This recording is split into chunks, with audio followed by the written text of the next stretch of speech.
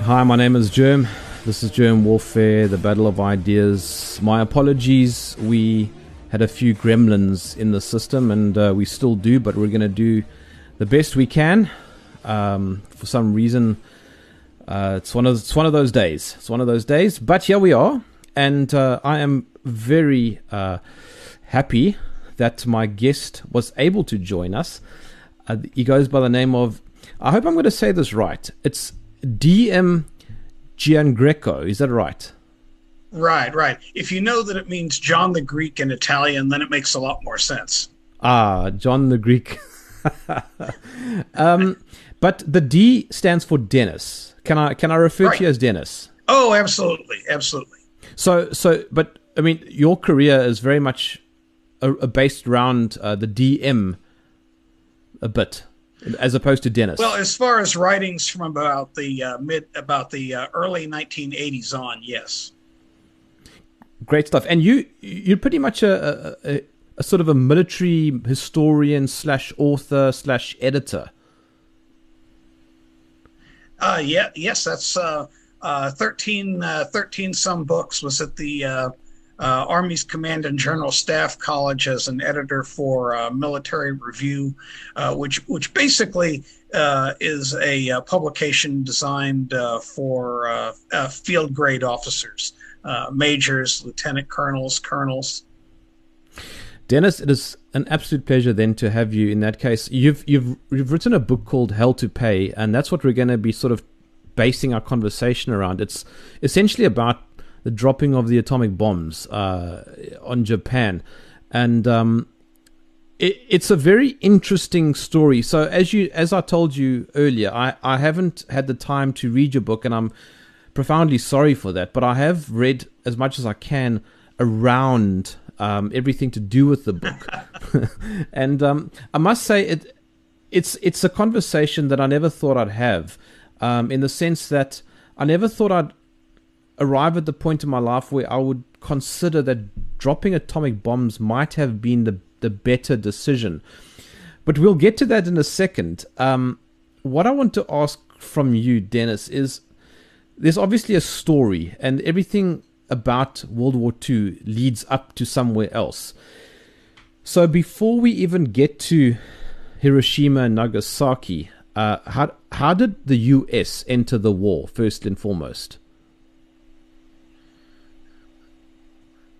Well, in terms of the actual U.S. entry, of course, is everyone, keeping it simple. Everyone knows about the Japanese raid on Pearl Harbor, and but the armament and the preparation for war had really been going on in a serious way for a couple of years, because it was felt inevitable that we would probably get pulled into the thing.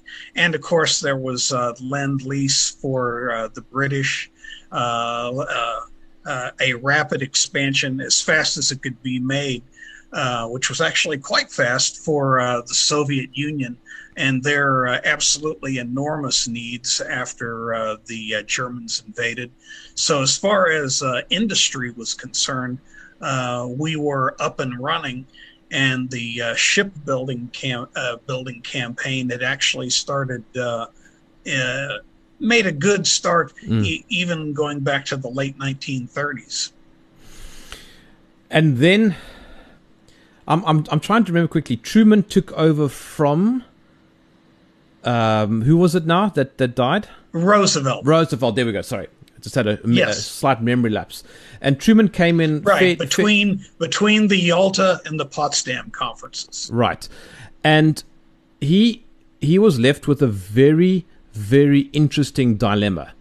The Soviets were gaining traction, and the Japanese were not looking like they were going to be letting go at any stage. Right. Can you repeat that again? I'm struggling to hear you on my end. Let me just hang on before we go any further. Let me see. Maybe I've got a volume setting that I can turn up some more for you, just to make it easier for you. Um, are you able to hear me better now? Well, you know what? I can hear you a little bit better now. All right, let's try that.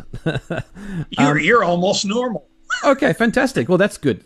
That's good. Let's go with that then. I don't know what I did, but I just pressed a button and it's one of those days. So let's just leave it as it is. We won't touch any more buttons. Here's the funny thing, Dennis. I'm in Africa. I'm the one who should be having more technical problems than you. Well, I'm pretty much in the Stone Age. You know, word processing is all I do. You know. Well, okay, all right. So what I was asking is basically, I was trying to lead up to how the U.S. got to the point where Harry Truman started looking at the options of what to do with the Japanese. I'm trying to get in a very simplistic terms how to get to that story, because obviously it's very complex and we can be here all week. Right. Well, basically, war planning goes on out really for the most part at that time about 2 years, and the decision had been made between Roosevelt and Churchill really right before right at the very beginning of the war, actually before the war, that the greater threat, the most immediate threat, was going to be Germany, and theoretically the U.S. resources, the resources of the British Empire and the United States, would be focused on defeating Germany, and then it would be shifted to the war against Japan. Circumstances as they developed was that worked out that we ended up having to do a lot more in the Pacific and put a lot more resources out there, actually far earlier than was originally conceived. But at least that gave some infrastructure and so forth to what was going on. And by the spring of 1945, we were within range of being able to directly bomb Japan on a consistent basis from islands that we had taken the previous year, the previous summer, Mariana Islands, because really it was that last year of the war where things really ramped up against Japan, and really against Germany as well, from the standpoint of the United States, because other nations had been obviously involved going back, years and years, but to move the type of, the level of manpower and equipment and infrastructure from the United States to overseas and to get that ready and prepared, it's not the kind of thing you can, do on a drop of a hat. And as a practical matter, the full blood, if you want to use that term, entry of the United States happened in both theaters simultaneously in really June of 1944, with the invasion of France and in the European theater, and the invasion of the Mariana Islands, where the B-29s would be based out of, in the Pacific theater. Now, obviously, there'd been fighting in both theaters, leading up, but it was comparatively small fry stuff to that last year before the German and then Japanese surrenders. In fact, people today really have a hard time wrapping their minds around the level of casualties that were being experienced on the U.S. side. And this is just the United States Army. It doesn't include the Marines, which had some extremely bitter, bloody operations. the Navy, which had a whole series of massive battles with the Japanese, running from the Mariana Islands campaign all the way through literally to the end of the war. It was one very massive naval battle coming about every couple months all the way to the end. And casualties were enormous just on the Army alone, excluding the Navy and the Marines. It averaged just to really to the stuff related directly to combat, which would include combat, psychiatric casualties, and so forth. For the United States, it averaged 65,000 men a month. Yeah. With the three worst months pre-invasion of Japan being, November. I guess it would be October, November, December. I think you said in your November, December, January. In that ended up being like, I'm trying to think now. 88,000. I think you said it was about 65,000 casualties. Then around like the low 70s, 72,000, then 88,000. And, you run that by people today and they just can't wrap their minds around it, that you're having, casualties at that scale just every month, month in, month out. But that's the kind of thing that was going on. And of course, in the Pacific, civilian casualties were absolutely staggering, and are also, compared to Europe, because the United States is very Eurocentric, and of course, Europeans are very Eurocentric for obvious reasons. But like casualties that were being experienced in Europe were much more visible. But in the Pacific, you have situations like, the firebombing of Tokyo. And you're talking very close to 100,000 casualties on that. Actually, 100,000 dead, if I'm not mistaken. And then you have the fighting in Manila, which went on for the better part of a month. And that was another 100,000 casualties among the civilians. Then you're talking about Okinawa, which, depending on how you crunch the numbers, runs upwards to, say, 120,000 casualties. Now, in here, you're not even talking China, which ended the war. And of course, it's a war starting in, say, the mid 1930s in their case. But some of the Chinese numbers run upwards to 30 million. So compiling UN figures from post-war, you can come up with approximately, war-related, about 400,000 casualties each and every month that the war continued. Yeah. So people have a tendency, today to look at the war almost like as if it started in 1945. But as a practical matter, it had been going on for quite some time.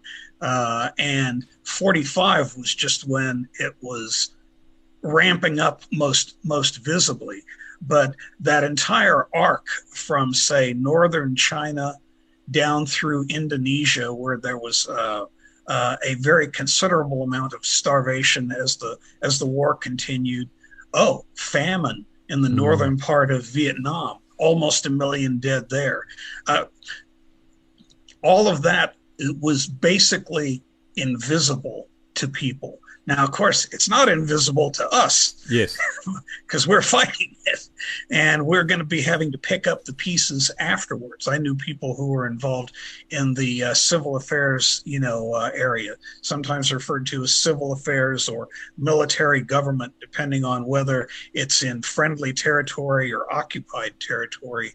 And they were having to look at how do you kind of straighten out all of this afterwards. And that was a very big, fairly invisible, but a very big project in itself. But what this all means for the Pacific is you're experiencing mass death, mass death on a monthly scale, both from in the military and even more so in the civilian sphere. And so, if you mention to someone in the Philippines, Hiroshima, it's like, why are they getting any preference in people's imaginations beyond what we were experiencing? So it kind of depends on who's looking at the situation and from what perspective. But Asia at that point was in the most terrible straits, and it was going to be going on. Another thing very basic to this is that right now we think of the end of the war happening today with the signing on the deck of the battleship Missouri. Yeah. When a lot of this planning was going on, it was being looked at as the middle of the war, that it was going to be going on through 46 and into 1947. So right now we look at it on September 2nd as the end of the war. At the time, during that whole run-up, during the planning and the fighting on Okinawa and Iwo Jima, continuing also on Luzon in the Philippines, several different fronts at that point in China, and with the Soviets, with our very active support, preparing for the invasion of Manchuria as well. Like, all of this stuff was going on day in, day out. And it was just staggering losses, basically invisible losses to people today because they'll be focusing in on single events that were part of this much larger fabric. But then, Dennis, and I guess that's the dilemma that you were, as a coming new to it in history, running into. Is that you're suddenly finding out, oh my gosh, there was a lot more going on. Well, definitely, yeah. I mean, definitely, it's never as simple, I guess, as your school would teach you.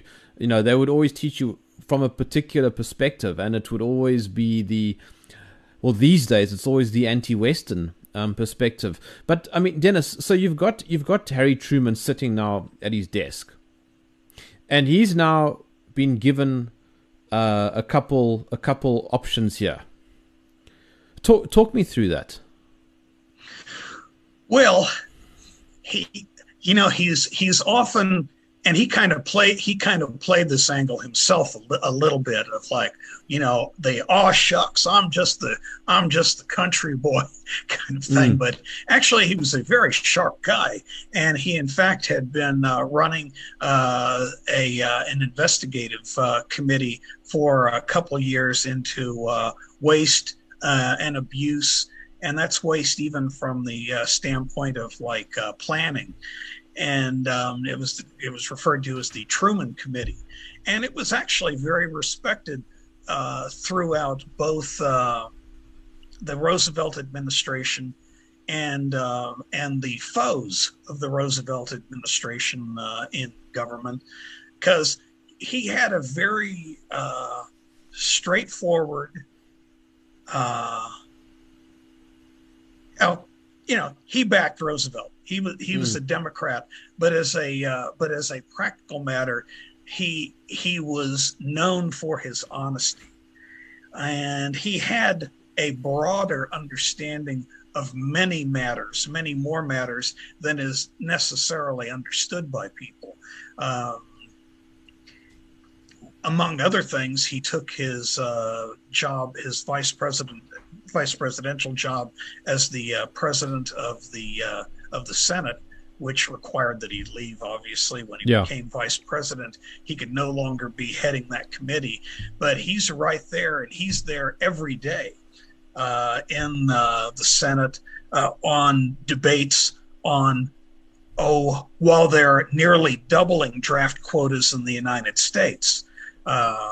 Which is one of the things that came about in the spring, is that in preparation for what was then believed to be a massive number of casualties coming during the final years of the war in the Pacific, just because of the ferocity of that particular enemy that did not surrender.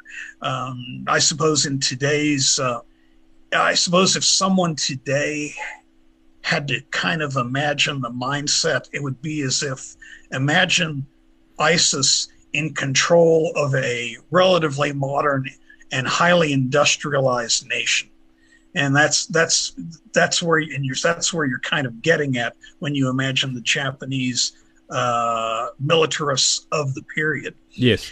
And it was believed that there would be, and if you used existing operations as a basis of understanding and for planning on further operations, things like Okinawa, Iwo Jima, battles that had massive casualties in very compressed areas, in many ways more similar to the fighting of trench warfare of World War I than to these armored assaults, running through the plains of France and Germany. They were looking at situations where you would have 100, 120 some thousand casualties per month. Consequently, the draft quotas staggered over about a 3-month period, but it was very close to double. And again, this is stuff that's very hard for people today to understand. And the government was being very straightforward about it, because they figured that if they were, this was stuff that you could find in jointly signed letters by Admiral King and General Marshall on the front page of the New York Times. It was believed that you had to be upfront about it, but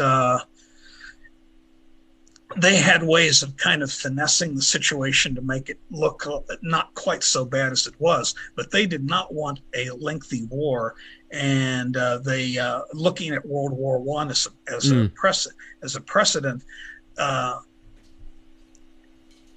They could not really see a situation where blockade and bombardment, which had been something that the Navy had advocated, kind of returned to on a number of occasions. They could not see how that was going to wrap up the war in a reasonable amount of time. So even though we're looking at planning that the war may go on into 1947, it was thought that some of the other plans relating again to so-called blockade and bombardment might take it actually about another year to 2 years out from that. And meantime, you've got millions of men overseas.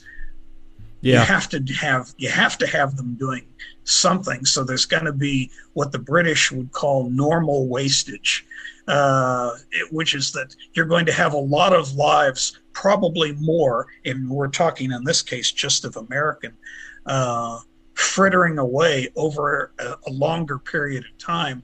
And what the Joint Chiefs of Staff, which included the Navy as well, decided, we will do the invasion, because at least if we do that, we can kind of keep control of the timing and actually wrap it up quicker. But again, this goes back to the whole point that we were looking at essentially being in the middle of the war. Draft quotas are being doubled. Even though the war in Europe has essentially wrapped up, we're at the beginning stages of moving the new draftees through on a training regime to handle 400,000 men per month.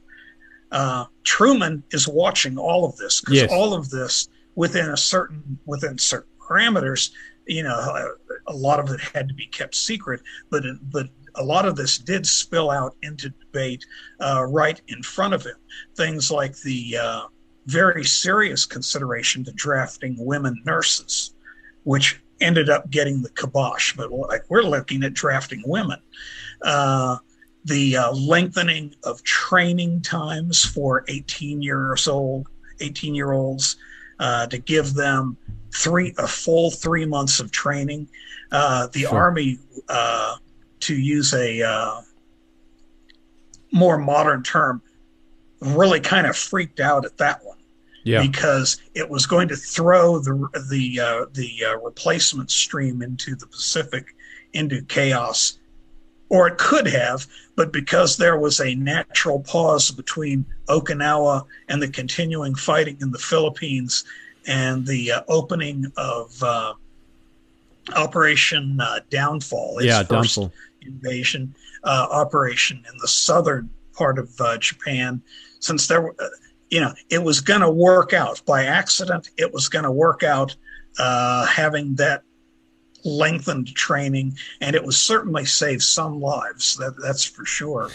Now, see, while all this is going on, they're also right in the middle of, you're probably familiar with the 8th Air Force that operated out of Great Britain, bombing Germany. And, a little bit, you probably have some familiar with the B-17s flying over and assaulting. And what was Patton's Third Army, but they were changing Army headquarters on it. There was going to be 20 divisions from the European theater that were getting shifted from Europe, literally across the entire planet, over to the Pacific theater. They were basically going to be staging out of the Philippines. So you've got an entire army, 20 divisions, that is coming out of Europe and going to the Pacific. You have the 8th Air Force, which everybody sees the old movies of the B-17s, flying over and bombing Germany. Well, their 8th Air Force is getting retrained in the United States. In fact, my father was part of that, so that they're going to be moving from B-17s to B-29s, and they're going out to the Pacific. So there's this massive movement of an entire Air Force and an entire Army to reinforce what's already fighting in the Pacific. Truman's seeing all of that. Yes. So, and having to deal with, and so he doesn't exactly hit things as cold as people sometimes think he did. He was very aware of all of this and had to make the best decisions, that he could in light of what he knew and the briefings he was getting from people like the Army Secretary Stimson, Forrestal, from the Navy Secretary and so forth, and their people. So does that kind of give you a better picture of what's going on with the scene and what Truman knew? Okay, so now we segue into the meat, and that is what led up now to the decision to bomb Japan with quite possibly the biggest. How do I even say this now? The biggest military decision of the 20th century. Can we say that? Well, I know it's frequently characterized as that. Miss Campbell, who you originally contacted on this, he characterizes it a little bit differently. He characterizes it as the most controversial decision. Right. But Truman's biggest decision, the decision that he considered the biggest, was whether to invade Japan. And he referred to it that way to his wife in a personal letter. He referred to it that way when speaking with General Marshall. His biggest decision didn't have to do with the atomic bomb, which was basically, something that was going to get used if it was ready in time. That was essentially the whole focus and scheme of operations within the government. He viewed the decision to invade rather than do a blockade and bombardment as his biggest decision. Well, let's quickly, let me interrupt you. Let's talk about that quickly. Why did they not do or pursue a blockade of Japan? I guess that's a very big question. It was way too open-ended, and the Japanese were there was a divergence of opinion among his advisors, but the basic thinking is that the Japanese militarists were in firm control. The Japanese militarists had very little consideration for their own population. It's almost like their own population is hostage to them to a very real degree. It was thought that the Japanese could take it, that they could, and in fact, the figures that were being bandied about within imperial circles at the time was, and it kind of depends. Some people were using a bit of a shorthand, which would imply deaths, but it may have been that it was more casualties, and because you're dealing with translation issues. But the figure that was being used for Japanese casualties, at the very least, was 20 million within imperial circles. Good heavens! I mean, again, you're dealing in figures that are so large. How exactly do you wrap your head around them? No, you can't. How do you do that? No. You have the leadership of a country. They have approximately 10 million people overseas and about 90 million on the main islands themselves.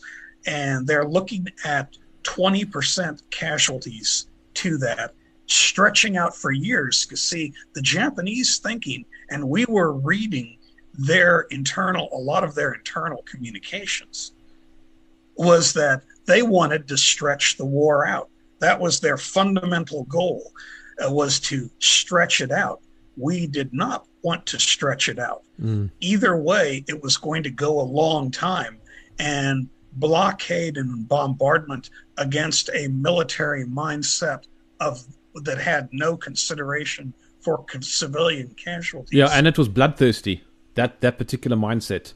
Yeah, like their view of stretching it out really is stretching it out, going for many more years. The invasion was something that we believe, handle on a timetable that we could control, and we did. And the planning was not to take all of Japan, or as Truman once said, create an Okinawa from one end of Japan to the other. But the idea was to take various key areas and just kind of from those key areas stranglehold it until there was a surrender of some sort, or till we basically neutered their entire industrial capacity, essentially sent them back to the Stone Age. See, none of this is pleasant stuff. It's dark. It's very dark. People think of war, now that you're dealing with things like smart munitions, and you think of the Operation Desert Storm, where it was a very conventional, armored series of armored operations going up into Iraq. People think of these as very much military to military operations, but this was a world war involving entire populations. And the United States did not want it for even, our own purposes. We did not want it stretching out 3 and 4 and 5 years. And an invasion had a more certain timetable than trying to guess when the Japanese would throw in the towel. Because they were a defeated nation, but a defeated nation does not necessarily surrender. The Nazis were basically defeated by June of 1944, but they did not surrender. And the Japanese, if anything, were even more fanatical than the Nazis. And Dennis, let me interject now, and you need to forgive me because I don't have the extent of knowledge as you do, so I need to catch up a little bit. But my understanding is that the Japanese had a mindset of continued fighting. They would fight right to the very last. Yes, so they would fight to the end. They wouldn't give up. They would just keep going. Right. Their basic strategy, and I would absolutely slaughter the word if I tried to say it. and there was a couple of variations, but their strategy for the war was to continue it through bloodletting and delay. And the bloodletting that they're referring to is, themselves, and also designed, aimed at, the allies, the Chinese, and more specifically the United States. Bloodletting and delay. So they would just keep going, and that's why they ended up with suicide bombers and that sort of mindset of just fight till the last man. That's kind of their mindset. So surrender. Yeah, basically they figured if they can stretch it out. Yes. They figured that if they could stretch it out, we would eventually just go away. And surrender wasn't an option to them. No, so it was not an option. What they were angling for was an armistice, and in fact that was one of the reasons why the Soviets, when they had the so-called peace overtures from the emperor in the summer of 1945, it's characterized by critics of Truman as a peace overture, but it's not a peace overture by any extent. What it was the opening of negotiations that would theoretically lead to an armistice at some point in the future, and it was part of the stretch it out campaign. We're reading their mail, so to speak, so we know this. The Soviets know it, and so everybody knows what's going on there. Is that they're trying to kind of discombobulate stuff, just ahead of the Potsdam Conference. But it was not a serious offer. It was very vague. The Soviets, basically just kind of threw it off. But what's fascinating is even though they were essentially attempting to start what would be a process for armistice negotiations, it's characterized by critics of Truman as they were trying to surrender. Well, surrender wasn't in the cards. Yeah. And at the time, it was like, well, if only we had guaranteed that the emperor could stay on the throne. Well, there was in public opinion, Americans pretty much would have been happy if the emperor was just hung. But from the standpoint of the U.S. military and the U.S. leadership, we didn't want anything happening to the emperor because he was the only person who could order their armies and their forces from Indonesia to China throughout all the holdouts anywhere in Japan. He was the one guy who could actually order a surrender. If the emperor gets killed or if they think he is in jeopardy, that puts kind of the kibosh on the whole thing. That really does stretch it out. Then you'll have yes. Holdouts working their little piece of earth to defend their little piece of earth for decades. So now this massive bomb is being developed. It was largely a secret, as I understand. Completely. Yeah, and Harry Truman now knows that he's going to try and abruptly end the war by forcing Japan into surrender. Have I got it correct? Right. Yes. When it was found out that after the test in the Southwest United States, when it was seen that the bomb actually would work, and the test, interestingly enough, was done really after the Potsdam Conference had started, and then Truman, informed Stalin about it. Churchill knew about it a little bit before Stalin. It was hoped, and there was a lot of optimism that it might stampede the imperial leadership it would supply such a shock. That is the word that you will see being used by Marshall, Stimson, and others. Truman himself, that the appearance of the atomic bomb would be such a shock that it would functionally stampede them into a surrender. And the idea is that since the Japanese also knew about atomic fission and had some interest in it, but had not pursued it in a meaningful way,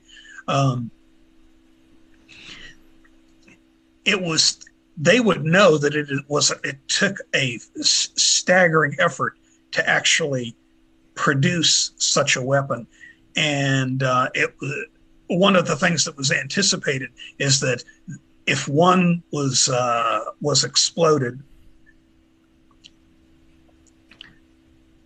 it had to be exploded in an area where they could see it was just not some pyrotechnic display. Right. Yes, of course. So there was a number of cities that were kept off of the B-29 target list, and those were the ones that were slated. There was a target set of 4 cities, and the idea was to really drop the bombs, just really as they came available. Like you might see, but after the second bomb, and there was some communication. It was decided, okay, we can hold off. We can hold off a little bit. So the components to the third were held up briefly, and then when the Japanese did not respond after a period of time, they were allowed to be sent out to the Pacific. But essentially, the idea was to demonstrate clearly what the bomb was. Yeah, that it was not something that was just a one-off to kind of trick them into surrendering, but that we could. It was part of a process. And the thinking from General Marshall specifically was that if they did not surrender after they were used, as he put it, 1, 2, 3. I don't think he used the number 4, but 4. There was 4 cities in the target set. If the Japanese had not surrendered after the destruction of a number of cities to these, then further bomb production would not be wasted on the cities, which had essentially destroyed most of them anyway, but that they would be held back for use during the invasion. Now, here's where you get into some really very dicey stuff, because at that particular point in time, while it was understood that atomic energy and atomic bombs would put out radiation that was fantastically deadly, a more fuller appreciation of that radiation was not to come for about another year or 2. My word. And at that particular point, if the Japanese had not surrendered by the time that target set had been, worked through, Nagita, Kokura, Nagasaki, then the further production was going to be held for the invasion of southern Japan. And that would have been an absolute and total unmitigated disaster for both the Japanese and the U.S., because they were going to be using essentially 3 bombs per set of invasion beaches. There were 3 invasion areas, and those 3 invasion areas were essentially allotted 2 bombs to each of those, and a third in areas of direct support to them. So you're talking about 9 nuclear blasts in a fairly compressed area. That's incredible. Thoroughly radiated ground that would then be having its radiated dust being stirred up by airfield construction and all the logistic stuff, clouds of nuclear radiated clouds flowing out to the in an eastward direction over large hunks of the U.S. fleet. Japanese civilians obviously being affected by that in the southern Kyushu and Sokaku. I may be mispronouncing that. You know, if the Japanese had not surrendered when they did, I mean, it would have been devastating. It is such horrifying prospects. It's just amazing. All right, so Dennis, let me just get you where you're at the moment in the story. Okay, so Japan was relentless in its attacking.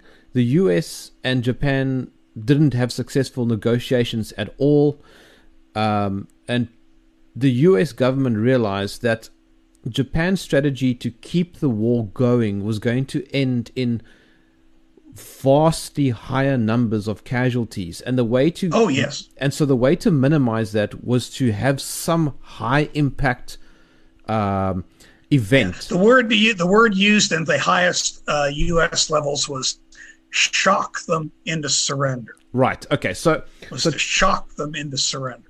And so in the background, secretly, Truman knew that that these high impact bombs were being developed. They were being tested. Nobody knew about them, or very few people knew about them.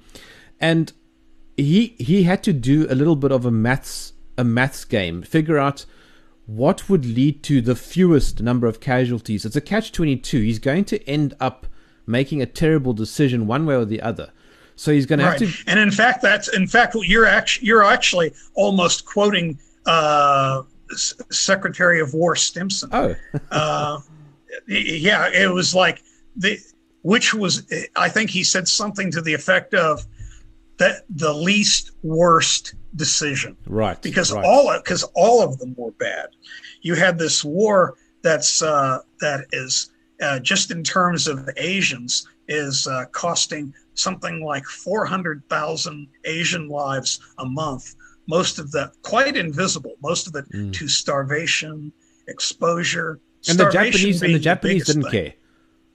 Yeah, it's not a factor. You know, it's Asia. You know, it's just not a factor. So you have fantastic numbers of people dying every month all along that entire Asian littoral. The United States is looking at once we've already been having casualties, enormous casualties, defeating the Nazis, and ours were tiny by comparison to the British Empire and especially the Soviet Union and the Chinese. But now we're looking at the principal role in the invasion of Japan. There's going to be a British Corps, which, by the way, in one of the Australian divisions was going to have a South African battalion, and there was going to be other South African elements involved as well. But and that was in the early planning stages. That was, who knows how that would fluctuate up and down. But we would be taking the lead role there. Yeah. And that was going to be, let's put it this way: the replacement stream that we were aiming for was 100,000 men per month. And that's, and again, yes, I said it before, how do you wrap your head around, an Okinawa times 3 happening every month? No, that's nuts. No. Now the fascinating thing about this is this is one of the reasons, this is the principal reason why we're working so hard to get the Soviets in. Now, most of this, this has been really within about the last 10 years, although it was the heavy declassification, and this came in 1955, but the narrative was pretty much established by that time. And our own government, for reasons of the Cold War and so forth, minimized what we'd been doing. But we basically bankrolled the Soviet invasion of Manchuria. And the reason for that is that from the United States Army's perspective in planning, is that every Japanese division equivalent that they could withdraw from Manchuria would represent on the U.S. side approximately 20,000 U.S. casualties.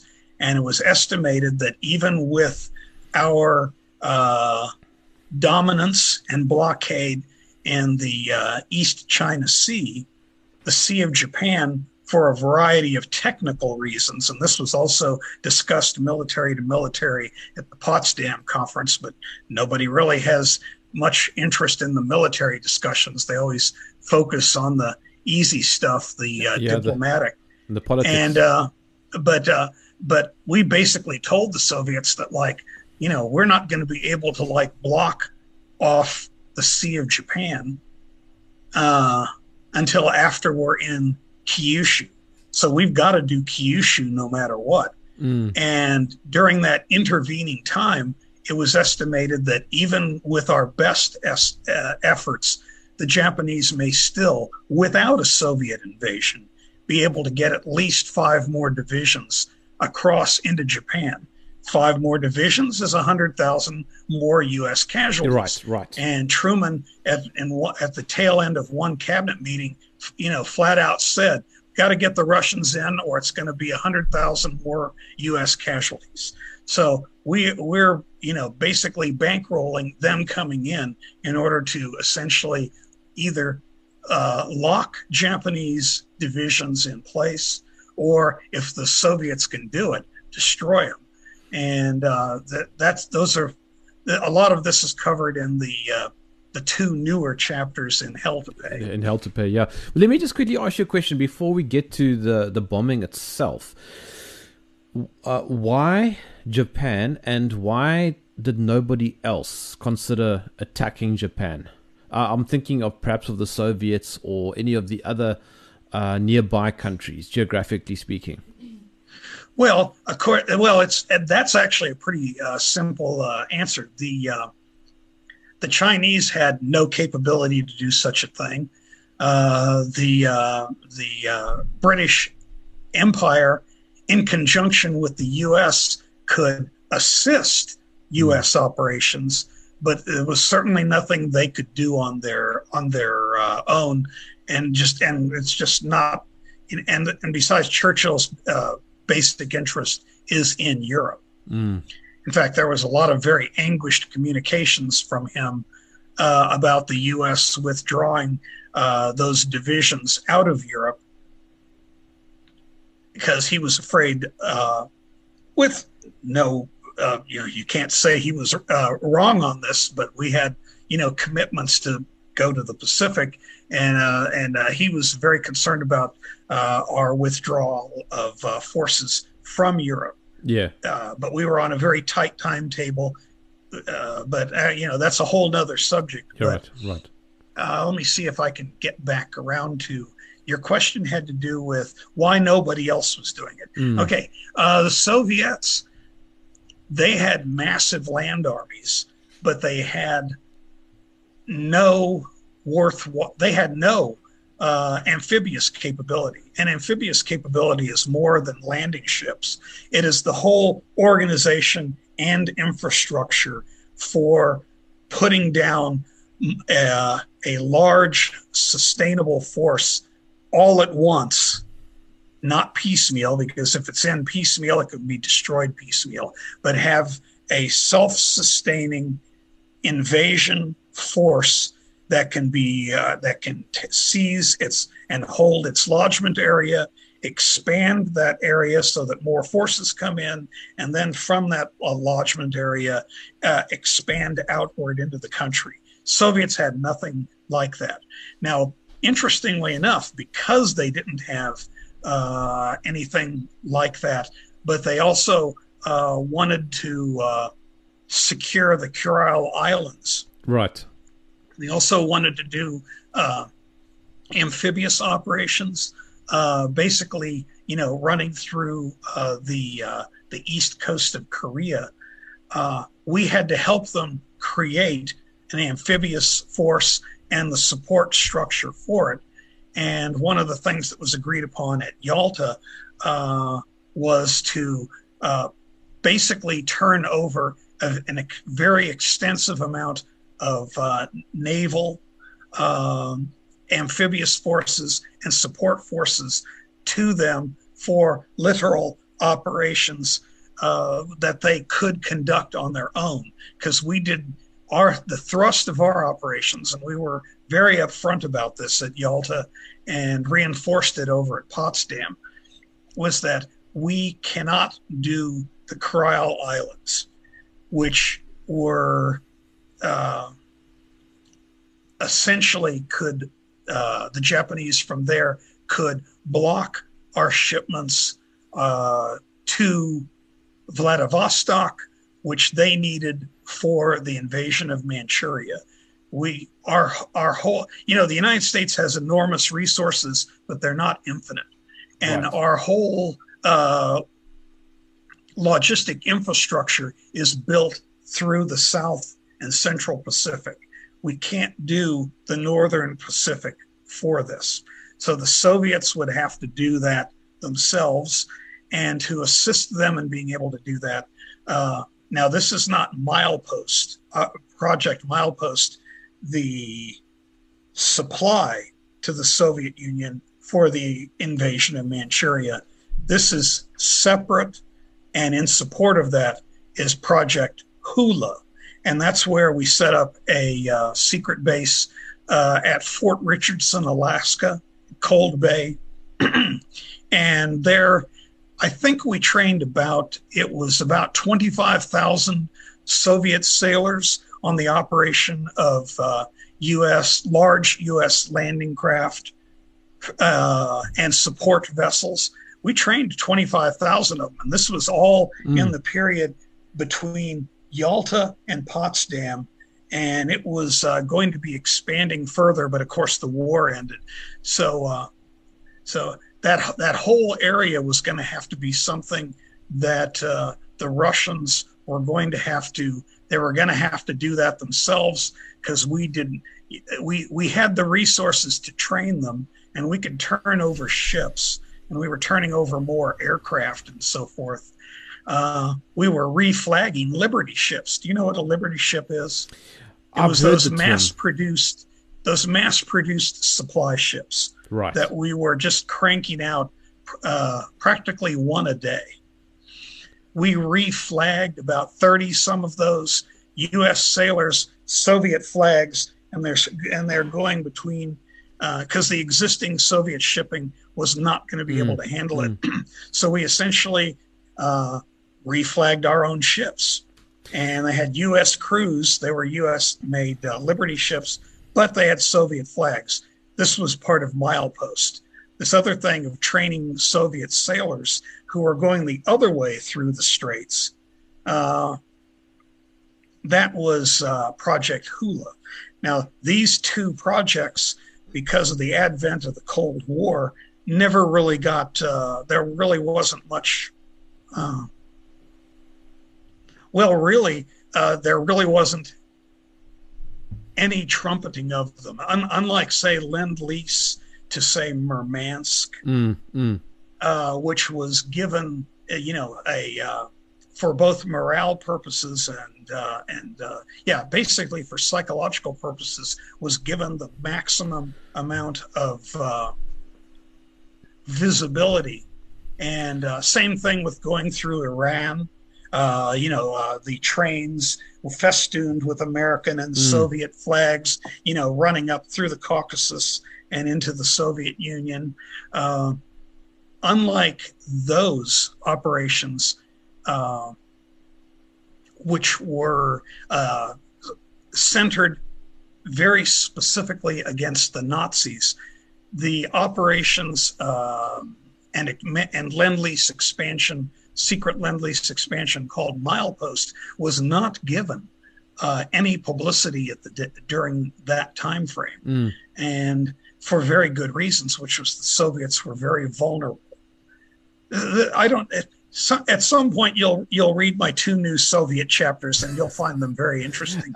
But yeah, milepost and hula, basically because of the advent of the Cold War, there really wasn't any public release until 1955, and they waited 10 years, and by that time the narrative was already set, that the Russians just kind of jumped in. But no, we'd been working very hard to get them in, and it was back at the Moscow conference, and I think it was November of 44, where the serious planning and coordination started for that.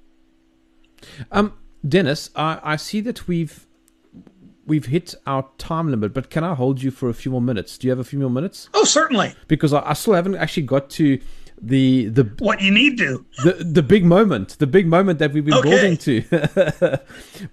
but the one thing we haven't mentioned yet, and this seems to be a common trope in sort of popular discourse, is that Pearl Harbor led to this moment.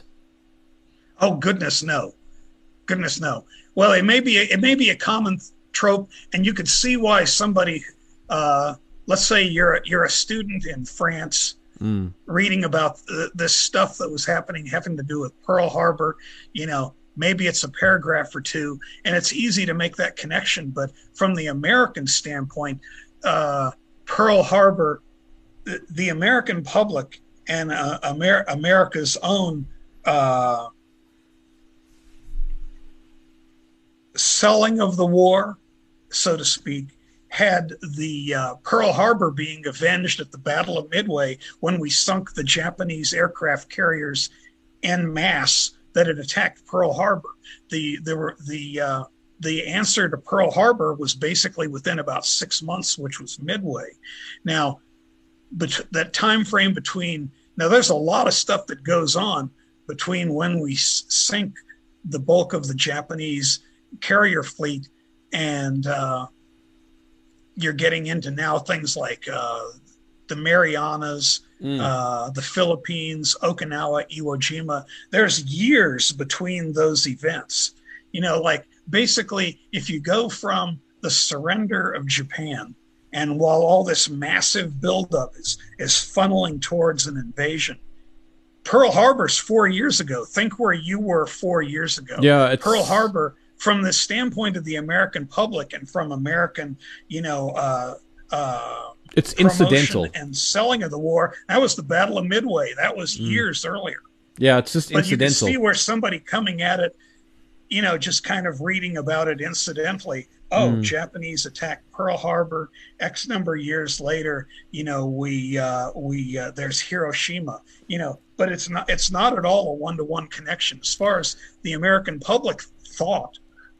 The Pearl Harbor was answered with Midway. So, Dennis, all right. So now we've arrived at D-Day. Truman, as I understand it, please correct me if I'm wrong, but he did issue warnings to evacuate Hiroshima. Oh, yeah. Hiroshima and all of the major cities, because basically it was to a point where we knew we were going to have to occupy Japan. And it was important that it be in the best shape possible under the circumstances. I mean, their industry was basically destroyed. But for example, the various proposals to say poison food crops and so forth, or even when to do the invasion. No, you can't do it during a certain time frame because that's going to disrupt the such and such crops. So there was actually restrictions on the invasion and subsequent, operations having to do with them being able to continue producing food. And the thing having to do with warning residual populations in cities to get the heck out because there was going to be a second wave of attacks on the cities. Did they believe it? We also warned the cities. Pardon? Did they believe it? I don't know. I've never seen a good study on that. One thing that was quite a shocker for the population, which is similar to what you're talking about, because we did have leaflets warning populations to get out, which we figured would also lead to further disruption of their industry and communications. So we wanted to get people out of the cities. It saves lives, preserves lives, plus it also discombobulates what's left of their industry if you can do it. But the Japanese certainly knew that we were destroying cities one by one. By the end of it, it was hoped that they would take it seriously. They were evacuating their children. That was one thing that they did start doing, and that had happened over. A lot of that had already happened in Hiroshima, for example. Japanese historian Sadao Asada, he was one of those children who was evacuated to a location along the inland sea where they were able to continue schooling. But how seriously it was taken, I don't know. One thing that was taken seriously and did have quite an effect is that after the after the imperial government started the first tentative feelers after Nagasaki, because that Nagasaki was the key blast. That was the one that showed the leadership and the emperor that this wasn't a thing where we were trying to psych them out. This wasn't that this was something that was real, something that we could continue doing. Nagasaki. Yeah, they didn't take the first one. Plus the Soviets entering the war. The fact that they were opening channels to negotiate, we thought that would be a very good thing to make sure the Japanese population knew about that. And we had been preparing leaflets for if and when they did it, and they did do it. And we did drop 20 million leaflets in the urban centers on that. Now, that's separate from the leafleting to get people out of the cities, but it's kind of part of the same thing. And people saw that, and that did take we did hear about that during the occupation period a lot. That when they heard that their government was secretly starting negotiations. And by the way, there were people within the Japanese military who were dead set to try and stop all this. In fact, after 2 atomic bombs and the Soviets entering the war, they still couldn't agree on even starting negotiations. It took the emperor coming in there and basically telling them, and this was days after Nagasaki and the Soviets came in. It basically took the emperor saying, no, you've got to do this. And the response to that was a coup, which they were able to put down. But the whole thing was a much dicier, much more closely run thing than a lot of people can appreciate. All right, so Dennis, and just on a human level, I wonder if Harry Truman slept the night before D-Day. I mean, think about this for a second, right? You mean the atomic bombings? Yes. So he knows. He never expressed any regret, because from the standpoint of he and the entire leadership, it saved lives. I mean, there was definitely, people could, as he put it, whine to him about it, but they're not thinking through what the situation was and what was being looked at, which was that we were not at the end of a war. We were in the middle of the war. The Nazis had been defeated. Now it is Imperial Japan. Yeah. I mean, they're looking at the war, and in fact, it's part of the title on Hell to Pay. I mean, we were looking at the war going into 1947. At least. So he was looking at this as hopefully a way to shock Japan into surrender and to. That was the word being used. Right. And so that day came. Now, did the crew on board the Enola Gay know what they were getting into? they had a very good idea and eventually knew all about it. Now the commander for the bomb group, he knew about it. His senior people knew. Different people had suspicions, but it's yeah, they knew about the bomb, but it's still, when you actually saw it, yeah. it was stunning, to see that. And now this is, I mean, history that everybody has read and watched and whatnot, but they had to strip that airplane down to its bare essentials to keep it very light. They had to have sunglasses for the explosion and all that kind of stuff. There's lots of myths and legends about the captain and whether or not he committed suicide because he couldn't handle the stress and all that kind of stuff. I'm sure you'll tell me about that. Yeah, the people in the unit, and I'd have to read. I could read up on that more. One of the it was said that, and I don't know the specifics. It's one of those things I have to educate myself on. But I mean, I actually know some of the surviving B-29 people, and I knew I knew a lot of key people involved in this, and when that would come up, you would get these kind of like, sneers where this was that it had nothing to do with it, but it was, if I'm remembering correctly, it was the pilot of one of the observation aircraft, and the way it was put to me by the navigator on the Enola Gay was, if it's the same person I'm thinking of, he said he wouldn't have even been with, it was a weather aircraft, and he wouldn't have even seen it. It was, but see, you're asking a question that I would have to educate myself on, but I can tell you that the pilots and crewmen involved just thought that was beans. And it also happened decades after the war as well, where that happened. So apparently where he committed suicide. So without educating myself, I'd have to say, going by with what participants in the bomb group and other bomb groups, know.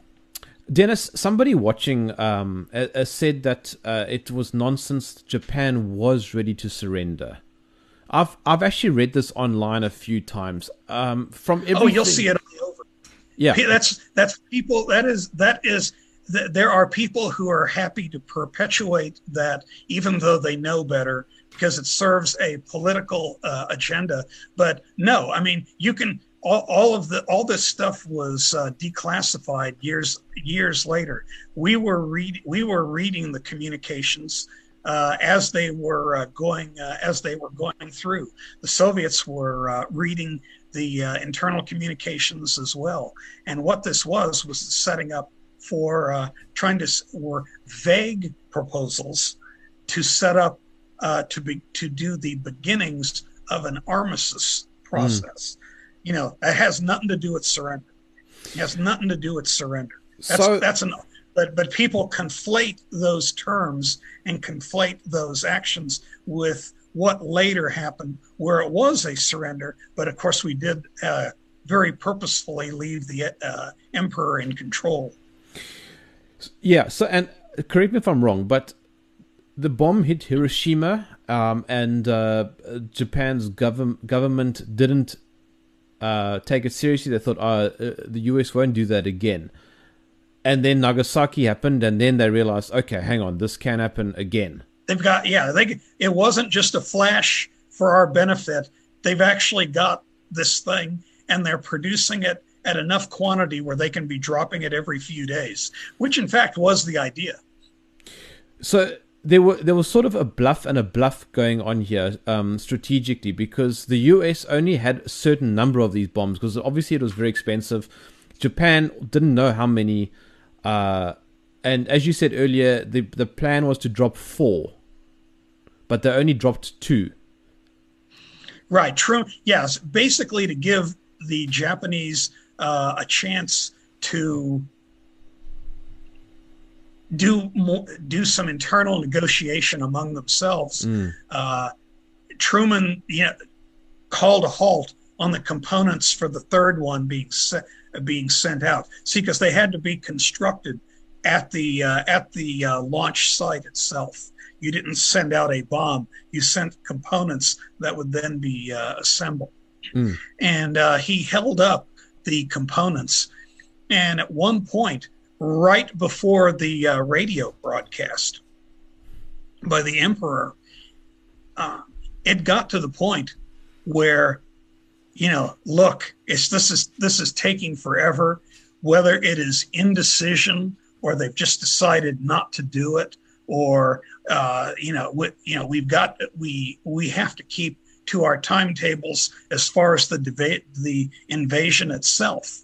And so so we held up the components on the third one to be sent out there, and eventually it got to the point where Truman, and I'd have to look up the date, but he just said the effect of give them all you got.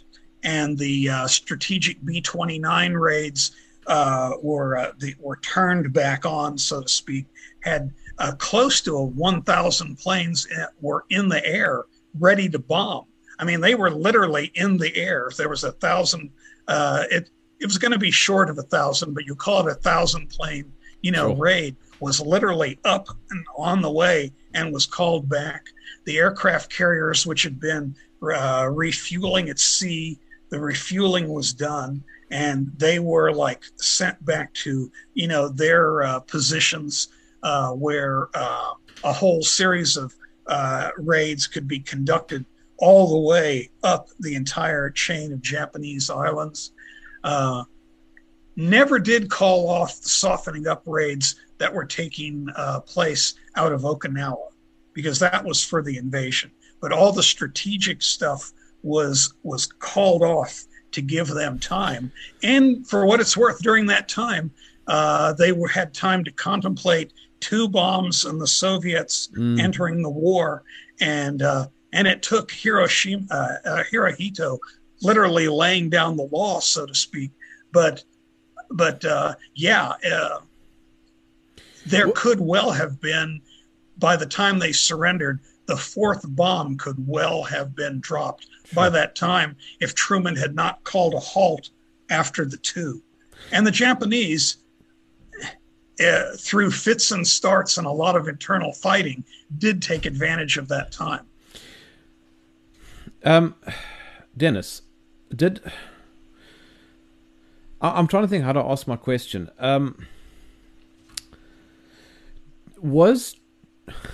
I've got to be careful here because it's bizarre because we're talking in such big numbers, but oh, I know. And again, I'll say it the 4th time during this. How do you wrap your heads around numbers with these long strings of zero? And you're talking about human lives. Let's never forget that. Oh yeah, I mean, but okay, but was Harry Truman somewhat merciful when he stopped after Nagasaki? I mean, well, I've never looked at it that way, but technically speaking, there was also discussion. There was discussion between the guy who ran the targeting committee and one of General Marshall's deputies, because he was getting ready to he was in the beginning stages of formulating a proposal that after these first 2, that instead of running through the target set, that we just now start using all the bombs being saved for the actual invasion operation. And he was in the process of starting the beginnings of getting that proposal ready when the surrender came. And that's when that quote about well, they haven't surrendered now, we could just keep going. But like if they haven't surrendered after we've destroyed two of their cities, the invasion's already going to be terrible enough. Maybe we, need to call off continued strategic use of the bomb, and now just have this next bit of production that would go into the strategic use go to the tactical use in the invasion. So Marshall was going to be angling to let it stop at those two cities, but Truman came to that decision, at least temporarily, separate from Marshall. But so Marshall had not briefed that yet, and that would go to Stimson before it went to Truman. Interestingly enough, if Truman hadn't given a bit of a breather, by the time the Emperor's announcement came out, the third bomb would have definitely been dropped. You might have had the fourth, because that whole idea was to have these just be so overwhelming, so overwhelm the perceptions of the militarists that they would not get what they want. See, the militarists wanted an invasion of Japan because that was where they could really inflict U.S. casualties in a serious way. The militarists wanted an invasion that they could defeat, and a series of atomic bombs. I'd have to look up his name. Was it Sato? I'd have to look. One of the people in the Imperial War Cabinet even said, well, at this point, all they've got to do is just keep dropping atomic bombs on us. So it had the effect. That second bomb in particular really did have a useful effect. But again, even with two bombs and the Soviets going in, they still couldn't get agreement. That was what was fascinating. There's a fellow by the name of Richard Frank who writes very eloquently about this. Let's see, Barrett has a new book that talks about this. Let's see. Heinrich, and there's a number of books that cover this. But then again, I don't know how much. I would imagine that this is not. It's well known within educational and certain circles in the United States, but I don't know how much that's filtered out beyond American academics, so to speak. Dennis, was this all part of Operation Downfall? Pardon? Was this all part of Operation Downfall? Well, the tactical use certainly would have been. The Manhattan Project is separate and distinct from Downfall. The Manhattan Project may make it so that you do not have to do Downfall, may make it so that you could shut off Milepost, which is what, and Hula, which is what ended up happening. Or if the Japanese don't surrender, everything goes on, and the Manhattan Project basically becomes an adjunct to Downfall. Sorry, my cat is sneezing under my feet here. Well, that's okay. Sneezing cat. Hey, it happens. Hey, maybe it's COVID. Okay, let's come in. See, you follow what I'm saying there? It's a separate project. Yeah. But if the project works into a situation where they have to be tactically used, then the Manhattan Project becomes a sidebar to Downfall. And there was other things, like there's Iron Horse. There's all kinds of secret stuff going on. Iron Horse had a security. Had a manufacturing priority second only to the Manhattan Project, and Iron Horse was for the construction of an artificial harbor in Tokyo Bay that would have made not Tokyo Bay. It's for the other invasion beach, which is out to the east. but it was for Iron Horse was going to make an artificial harbor that would have dwarfed the two mulberries off of the Normandy beaches. Would have been approximately 4 times the size. And it had a priority second only to the Manhattan Project. And how many people have ever even heard of Iron Horse? No. So you've got things, you've got Iron Horse, you've got Hula, you've got U.S. Liberty ships being reflagged and going through Japanese straits. There was just all kinds of stuff going on. People have, very little clue about. They focus in on the political stuff because, frankly, it's the easiest stuff to kind of get your head around. It's very complex. Yeah. It's a rabbit hole. We were going to basically have 5 million men in the Pacific. Sheesh. Dennis, I've kept you for quite a bit longer, so I'll try and bring us in quickly now to a conclusion, but. I mean, I'm looking at the comments, and there is definitely a thread of sort of anti-American sentiment, saying that this was a barbaric act. They didn't need to do this, but as you've explained, okay, well, hey, we can very easily be not barbaric. There was discussion. Along a variety of lines at different times, but absolutely. We could certainly not do the barbaric act of dropping 2 atomic bombs. Of course, that would be followed by the barbaric acts of invading and basically having what the Japanese estimated would be about 20 million casualties. We would also have a Japan divided ultimately between the United States and the Soviet Union, like Germany was. I mean, it's basically, or to paraphrase Stimson, it was the least of a bad set of options. And it actually was then the best decision military-wise. Forgetting it over with quickly, because one of the things too is if it stretches out, and the Japanese militarists who again ISIS-like figures who were in control of an industrial nation, they made no pretense about it. Everyone today focuses on, giving guarantees to the emperor. But see, there was more to it than that. They wanted to do their own war crimes trials. They wanted to have no occupation.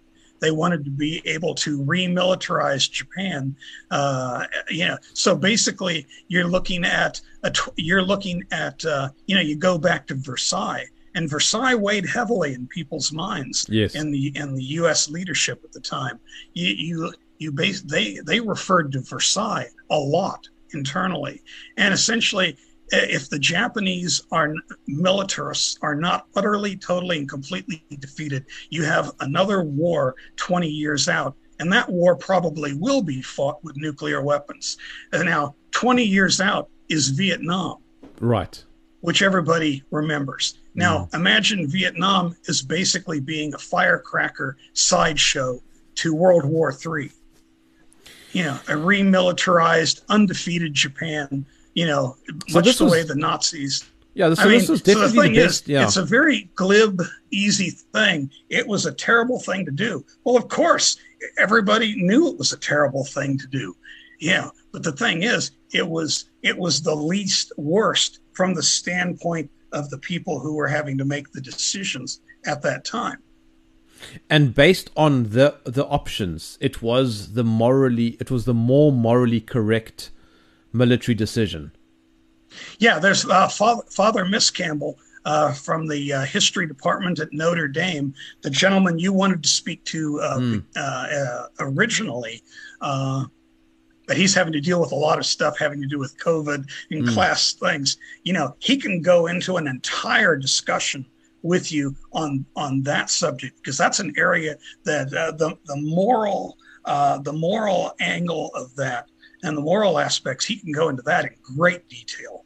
And it sounds like I've maybe helped set that up for a later discussion you may have with him. I'm just giving you the military end.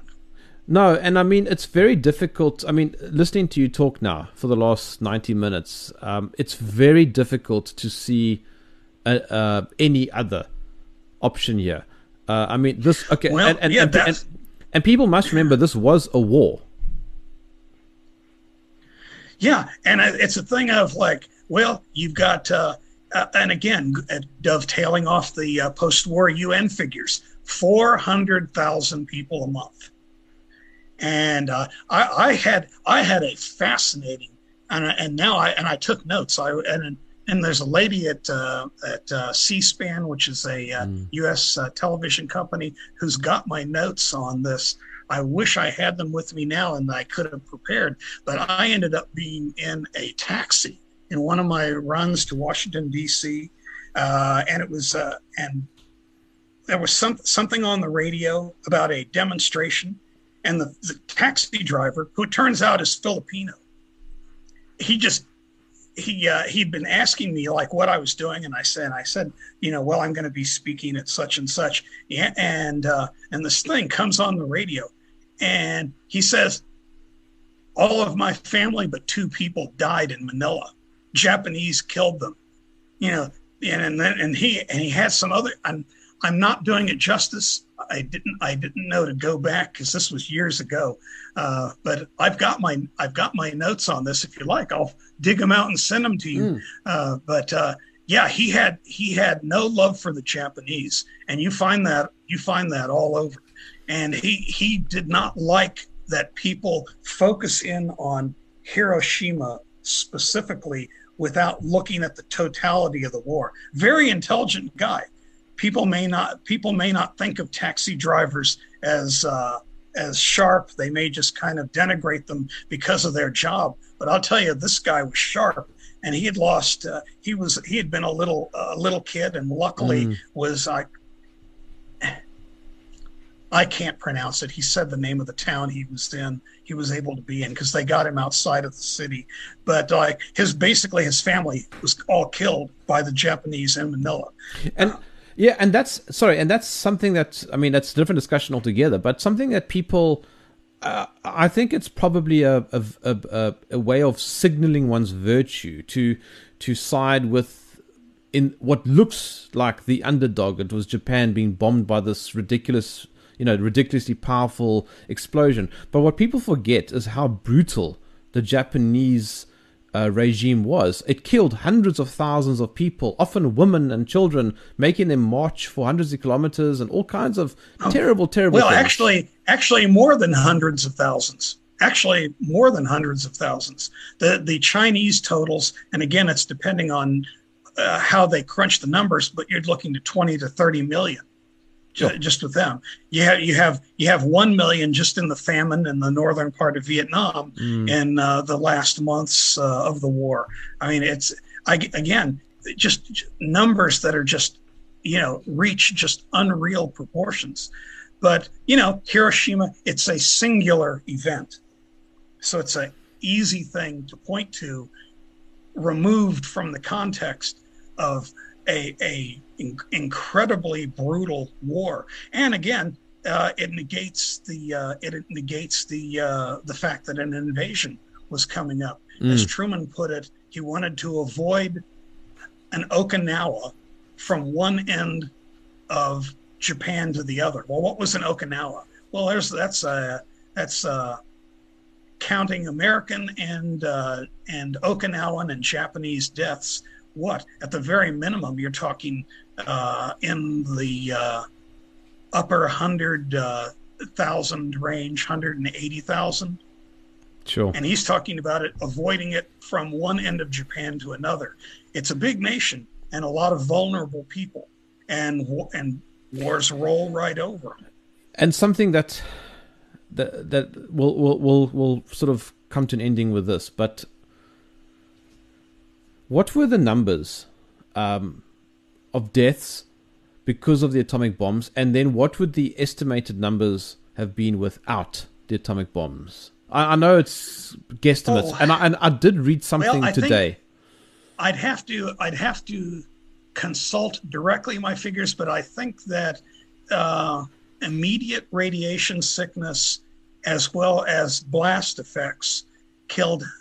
The Japanese numbers are in the Strategic Bomb Survey, and they were the numbers compiled by the Japanese, who were very thorough.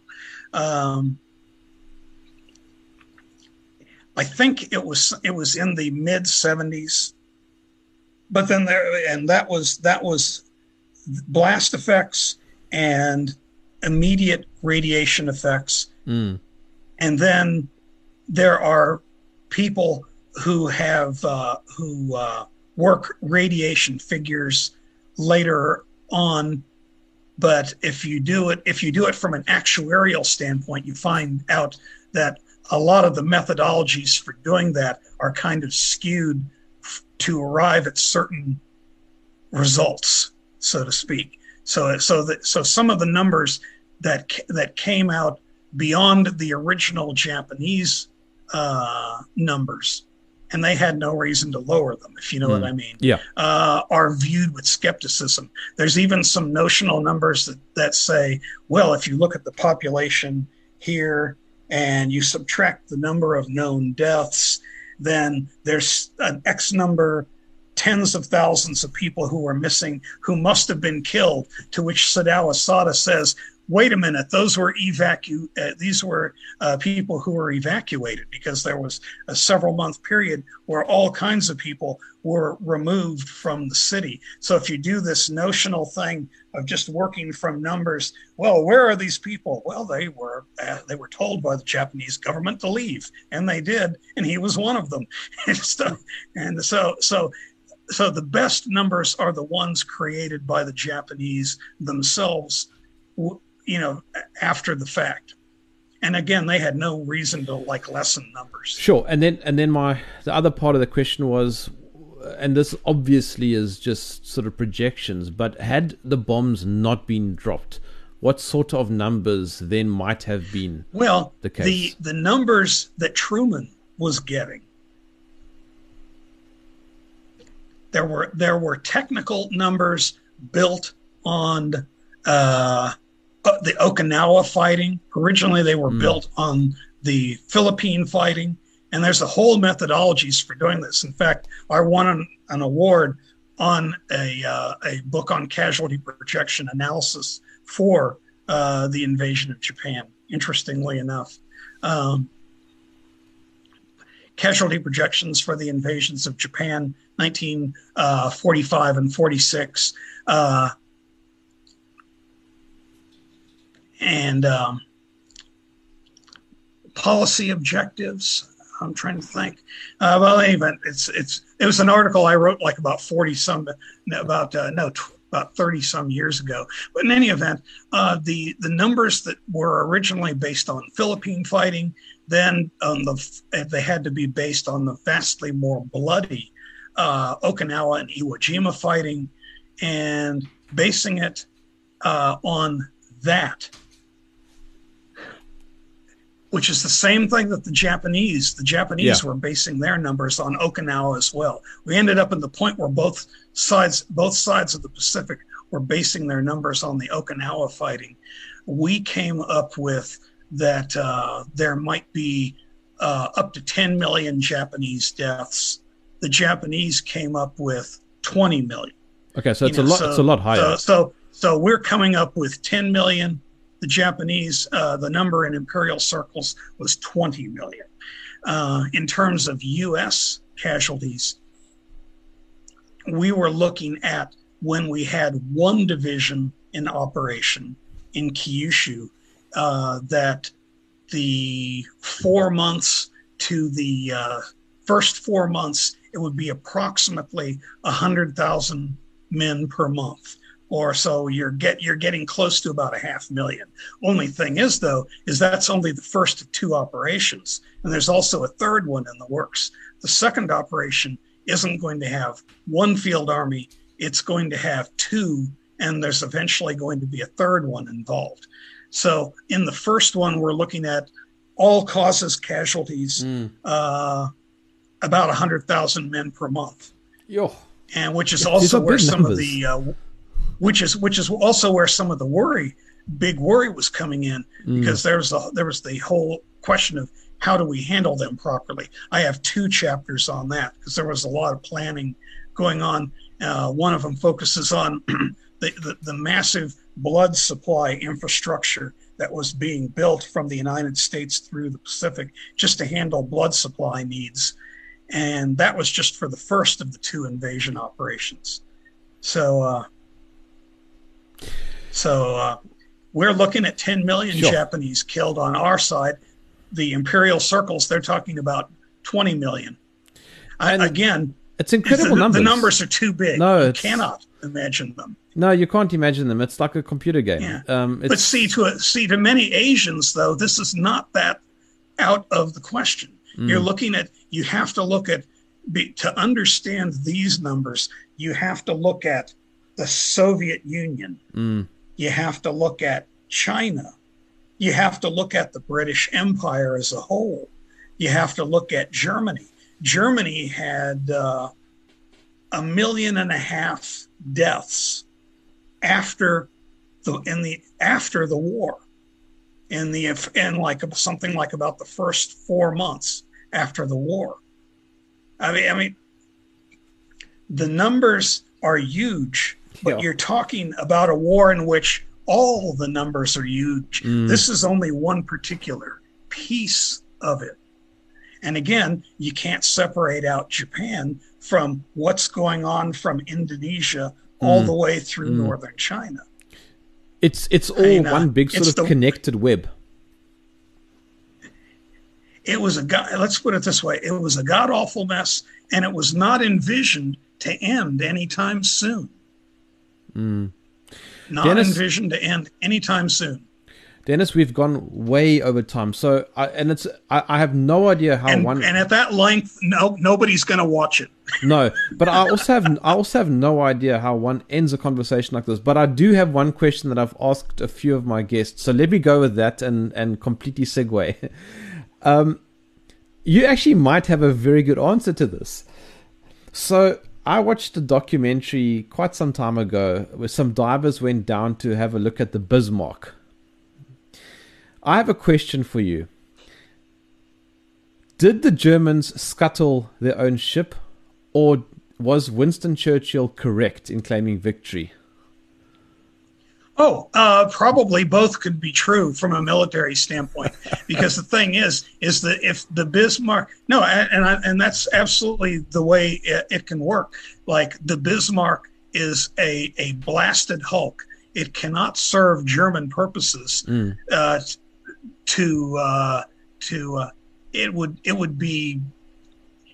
It's a blasted hulk. The Bismarck has been removed from the chessboard. But from the German standpoint, it would be absolutely horrifying to have the Bismarck towed in to a British port where they can now display it as a war trophy. So the thing is, the scuttling of a defeated warship is very common, very, very common, because you don't want the enemy to have it. Right. In some ways, if you look at the mindset of some of the people within imperial circles who refused to surrender after both 2 atomic bombs and the Soviets coming in, they kind of were like you might say, like the ship's captain who doesn't want it being captured. They would rather see Japan destroyed, seriously, because the Japanese people had not lived up to the precepts of Bushido. They had not successfully repulsed it, so we don't deserve to exist as a nation. Believe it or not, boy, that is the way some of that thinking runs there. And I mean, it ain't good if you're a family who just wants to survive the war. This has been a really interesting conversation, Dennis. I absolutely appreciate your time. Thank you. You need to talk with Miss Campbell. I hopefully will. But I've thoroughly enjoyed this particular chat with you. It's been very interesting. And the comments have been quite interesting too. You are welcome to have a look at them after the fact. Oh, absolutely. Love to see them. The video will obviously be on YouTube. I have linked to your book below the video, so people are welcome to go and buy it. I would recommend it. As I said, I plan to read it. I have read everything around it, but because I spoke to you so recently, I wasn't able to.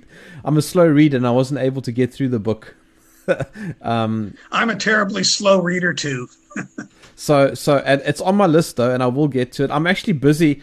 I'll tell you quickly. I'm actually busy with a book called Grey Wolf. It's about whether or not Hitler actually escaped Germany and went to Argentina. Oh yeah, there's going to be all kinds of people who'll be having fun with that one forever. It's actually a great read.